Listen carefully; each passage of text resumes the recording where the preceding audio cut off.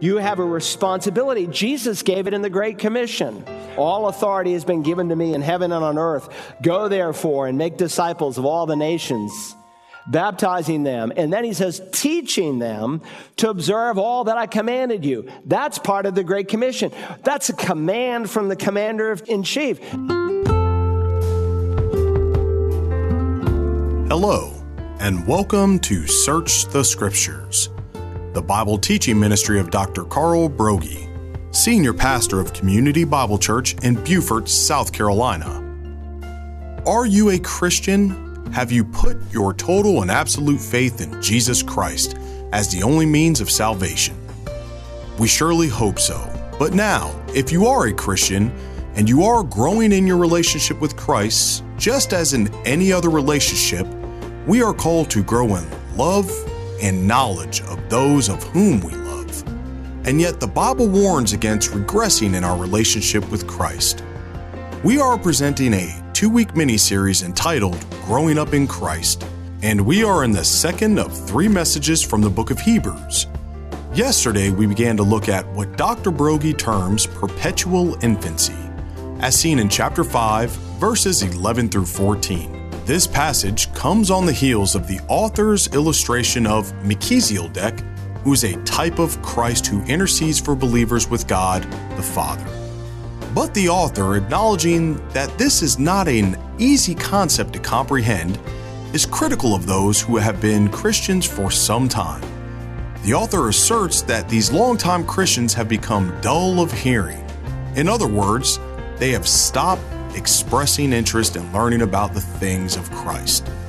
As we rejoin Dr. Broggi, he acknowledges that we are living in a day when congregations are not being challenged to grow from the pastors in many pulpits, but the responsibility is much, if not more, than that of the congregant to seek to grow and mature in the faith. Let's join Pastor Carl as he continues. Immaturity in Scripture is often placed back on the listener, on the believer. Look, I know there are pastors who don't open the Word, and some of the people are starving, but God is bigger than whatever our circumstances are, especially in this day, where unlike first century Christians, we hold a printed copy of all 66 books of the Bible, and we have access to Bible teachers across the world. But if we have a take it or leave it kind of attitude, we've become dull of hearing. And I fear, sadly, that the average Christian in America has become that way. Listen, if you come to church and 5 minutes into the sermon, you tune me out, you are dull of hearing. If you're looking for a church where, look, after 15 or 20 minutes, you're beginning to get antsy, you've become dull of hearing. You say, I've got my day and I've got my things to do. That's a dull listener. And when the sound of God's word no longer stirs you and excites your heart, you have become dull of hearing. When your adult Bible fellowships, when we're able to meet, though some of them are doing it online, and you could really care less, you've become dull of hearing. When your quiet time is dull and you just do it to check off a box, you've become dull of hearing. So that's the first manifestation that these people were suffering from spiritual infancy. They were dull in their hearing. But there's a second characteristic brought out in verse 12, and that is the spiritually immature are delinquent. They are delinquent in their teaching. Look now at verse 12. For though by this time you ought to be teachers, you have need again for someone to teach you the elementary principles of the oracles of God. Now, I think we need to take a moment to talk about what God meant when he said, by this time, you ought to become teachers, because the question invariably comes up, how do you put Hebrews 5, verse 12, together with James chapter 3 and verse 1? Let me read to you what James said. James wrote, let not many of you become teachers, my brethren, knowing that as such we will incur a stricter judgment. James is speaking to my brethren, that is, those who name the name of Christ, born again brothers and sisters in Christ. And so the obvious question is, how do you take this negative command, let not many of you become teachers, with this command from the writer to the Hebrews, where we are told that we're immature if we haven't become teachers? Add to that what we've studied in the last several weeks on the subject of spiritual gifts, that God gives spiritual gifts as he chooses. And one of the gifts he gives is the gift of teaching. And another gift that he gives is the gift of pastor-teacher. You will remember, Paul said in 1 Corinthians 12 and verse 11, but one and the same Spirit works all these things. He's talking about spiritual gifts, distributing to each one individually just as he wills. 4 times in one way or another in the New Testament, God says he gives spiritual gifts to his people on the day they are born again as he chooses. In other words, you and I have nothing to do with it. God determines these grace gifts. He doses them out as he chooses so that there's balance and the needs in the body of Christ are met. And of course, Peter said, in reference to your spiritual gift, as each one has received a special gift, employ it in serving one another as good stewards of the manifold grace of God. So knowing, let not many of you become teachers, we know that he can't be referring to the gift of teaching or the gift of pastor-teacher, because if God has given you that gift, he chose you for that purpose, and he expects you to use that gift or whatever gift you have in serving the body of Christ as a steward. And above and beyond those who are gifted in this way and those who have the responsibility, there's the office of teaching. And that's really what James is dealing with. Those who serve in the office of teaching. Some are called and gifted by God to earn their living through the ministry of teaching the word. Now, let me say there's a difference between the responsibility and the office. The writer of the Hebrews is dealing with the responsibility. James 3:1 is dealing with the office. Paul, like Peter, is dealing with the spiritual gift. Think your way through this. For instance, if someone is qualified to serve as an elder of the church, among other things, Titus 1:9 says he must be able to exhort in sound doctrine. That is, he's supposed to be able to take the Bible and relate it to life. The scripture also says in 1 Timothy 3 and verse 2 that an elder must be able to teach. Again, that's the responsibility. You say, how do you know that, Pastor? Because of what God says in other passages. The best interpreter of Scripture is Scripture itself. Jesus spoke of those who are in the office, those who teach for a living, that the worker is worthy of his support. Paul said it this way in 1 Corinthians 9 and verse 14, it should say.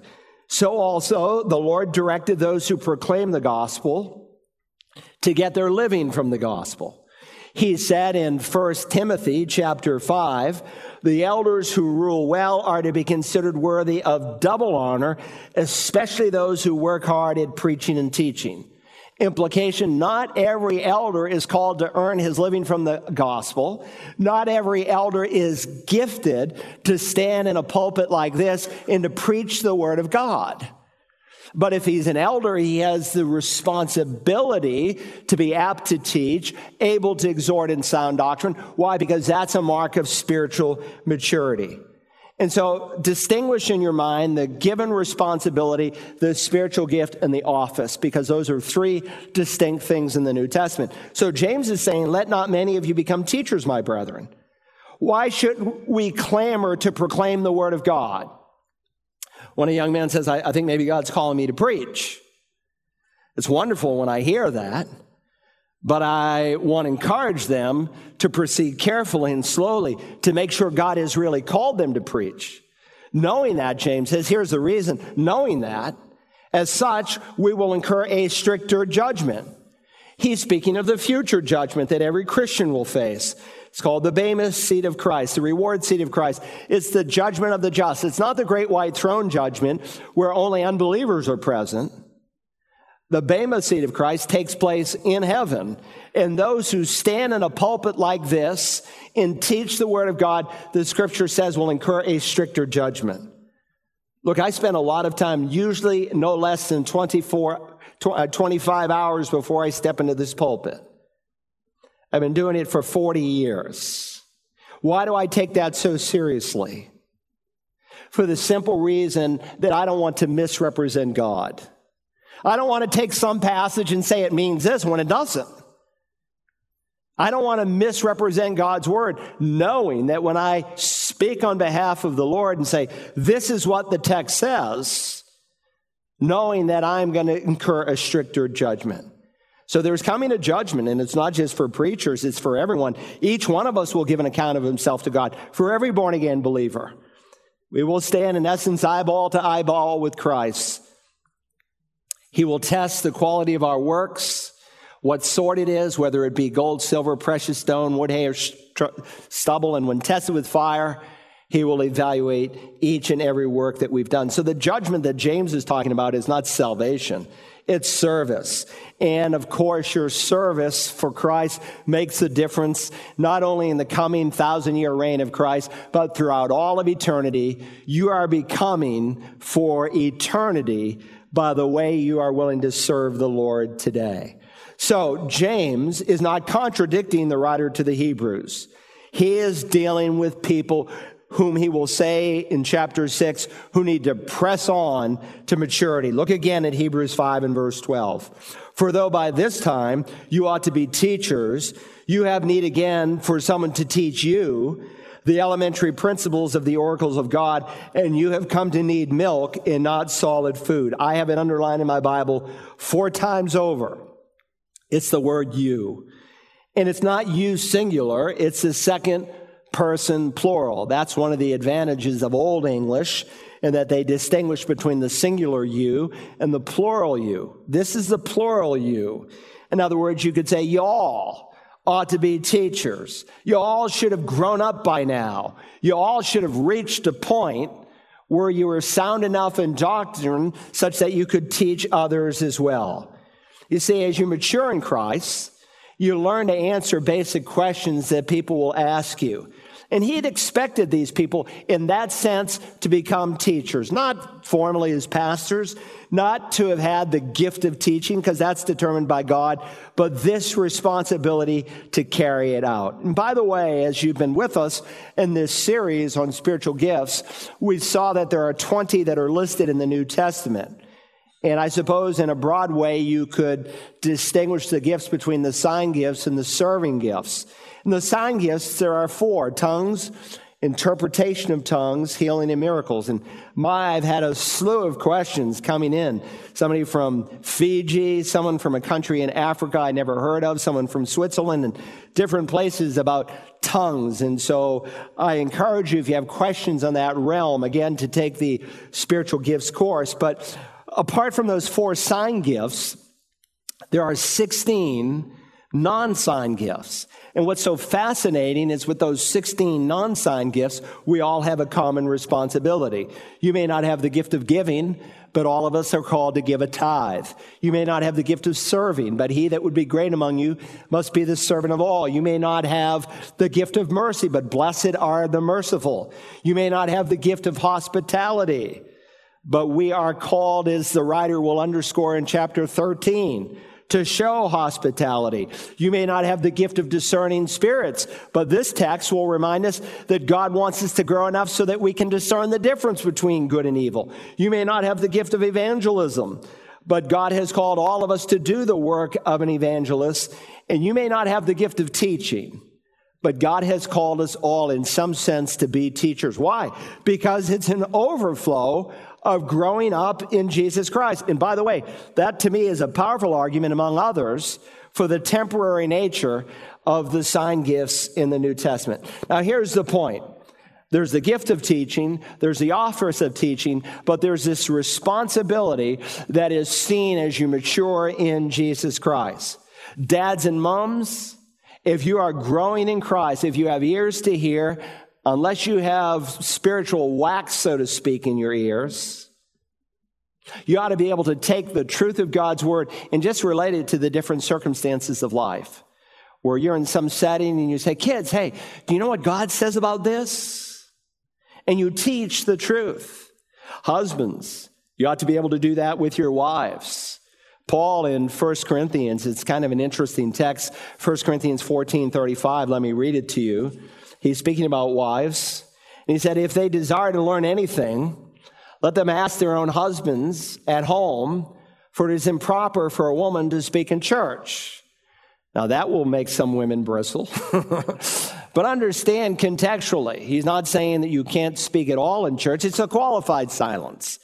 Because he's just said, a woman could prophesy in church in terms of be a direct conduit of God where, because the Bible was not complete, she could in essence say, thus say the Lord. A woman should sing in church and so forth. What he's dealing with in this context is a woman who would interrupt the service, ask a question of the pastor, and Paul says, no, you ought to be silent because one, it was a violation, potentially because of the way Greeks learned and the process of the church service was in terms of how it unfolded. It was potentially an opportunity for a woman to teach or exercise authority over the pastor, something God told her not to do. So go home and ask your husband. What does that verse assume?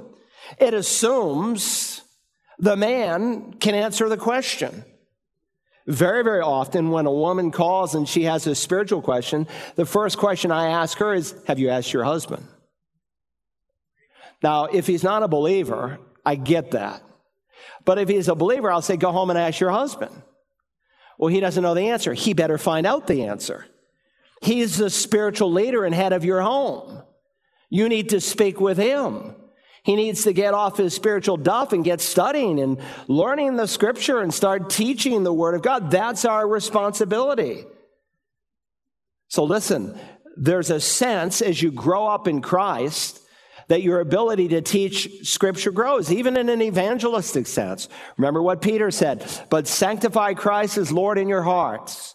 Always being ready to make a defense. It's the Greek word apologia. So we speak of Christian apologetics. We're not saying, I'm sorry. We're saying, let me tell you why we believe what we believe. We are to be able to give a defense to everyone who asks for what we believe. And so your skill in being able to even defend the faith, not just for new Christians who have many of the same questions that unbelievers have. They'll come and ask you, well, someone challenged me the other day and they said, everything you believe is from the Bible. Why should I believe the Bible more than any other book? So not only will believers ask you, but unbelievers will ask you. And so there's a sense, even in witnessing to the lost, that you'll be able to give out. And some of us lack the zeal and life and growth because we never, ever give out. Listen, if you're what I call a sponge Christian, always soaking in and never giving out, your growth is going to stop. You're going to become saturated, and you are going to become dull of hearing. You have a responsibility. Jesus gave it in the Great Commission.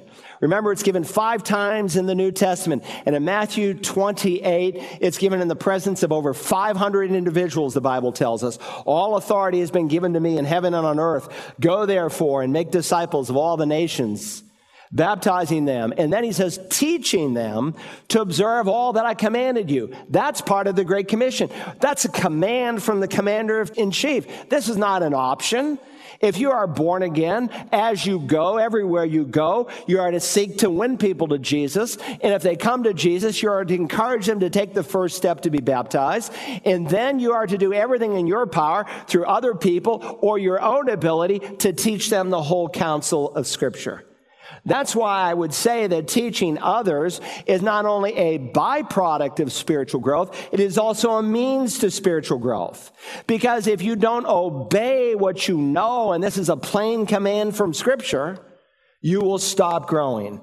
Listen, I cannot tell you how many, I know it's in the thousands of times in the last 45 years where I was studying a text of Scripture that morning in my quiet time, and on that same day someone asked me a question. You say, that's luck. That's not luck. That's providence. In other words, very often when you begin to give out to people, God ministers to you not just for yourself, but many times for other people. And the Word of God becomes alive and challenging and pulsating in your life. So not all Christians serve in the office of teaching, just a select few. Not all have the gift of teaching or the gift of pastor-teacher. That's more of a minority gift in the body of Christ. But every Christian has the responsibility such that the writer to the Hebrews can say, by this time you, meaning all, ought to have been teachers. But instead, they had regressed into a second childhood. Let me ask you a question. When was the last time, because of your exposure to the Word of God, you were able to share that with another person. I mean, just share, that basic question. So, let me tell you, I'm not an expert, but let me tell you what the Scripture says about that.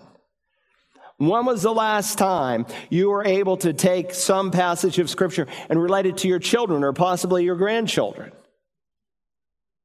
Listen, if you can't remember the last time, then you have regressed.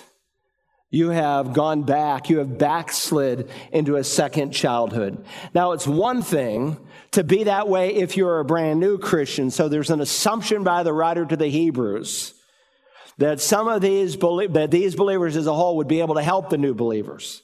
It's one thing if you're a brand new believer, but I want to tell you, even if you're a new believer and you're 6 months old in the Lord and you understand some basic truths, God is going to begin to grow you as you teach and help others.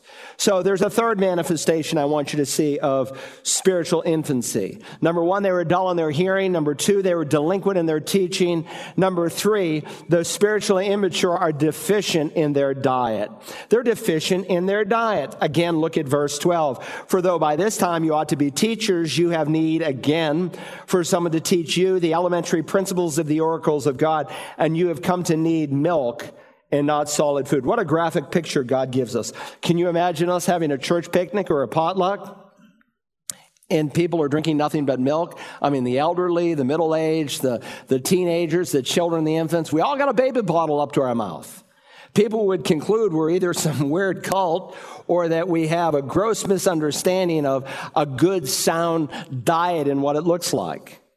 But listen, there are congregations of people that are drinking out of the baby bottle week after week after week. They should have moved beyond the elementary principles of God's Word. You see that phrase, the elementary principles?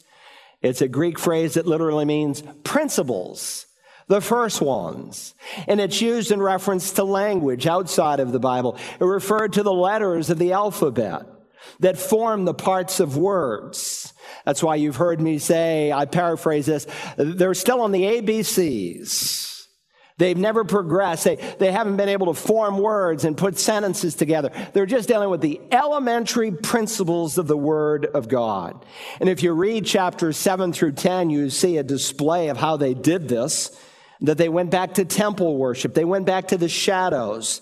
And so you see their dullness of hearing in their washings, their gifts, their offerings, their laying on of hands, all that foreshadowed and pictured Christ that were completed in Him. And they went back to the basics, back to the shadows of the Old Testament.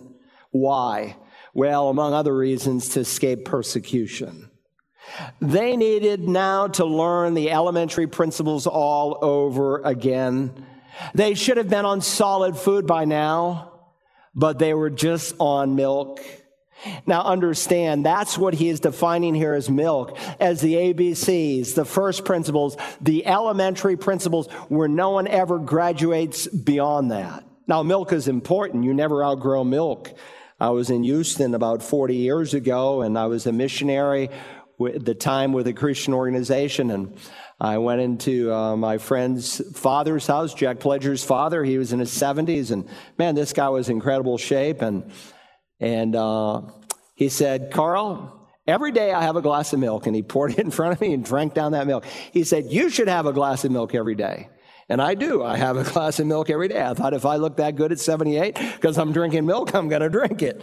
In either case, in the spiritual realm, while milk is used sometimes, like in 1 Peter, like a newborn babe were to long for the pure milk, that's not in deference to meat. That's a description of the purity and the unadulterated truths of Scripture.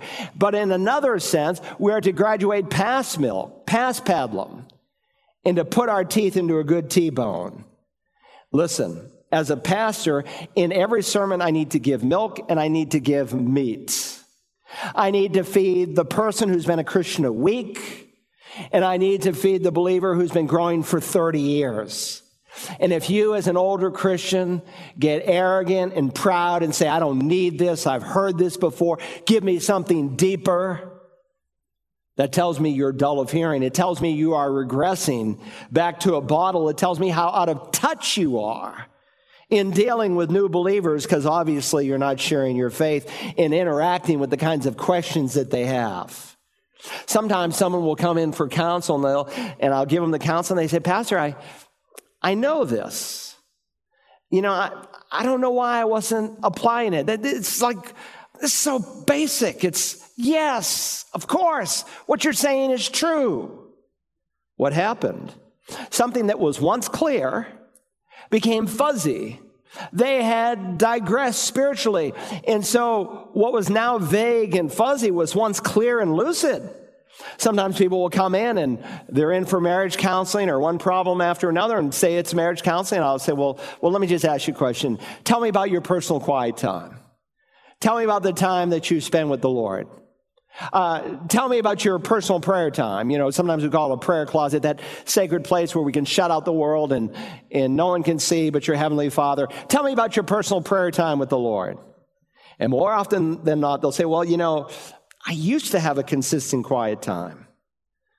Or sometimes I do it, but I'm not really getting anything out of it. And I'm, just kind of checking off the box and it's short. Or prayer, well, my wife and I, we used to do that together and we don't really do it anymore. And what happened?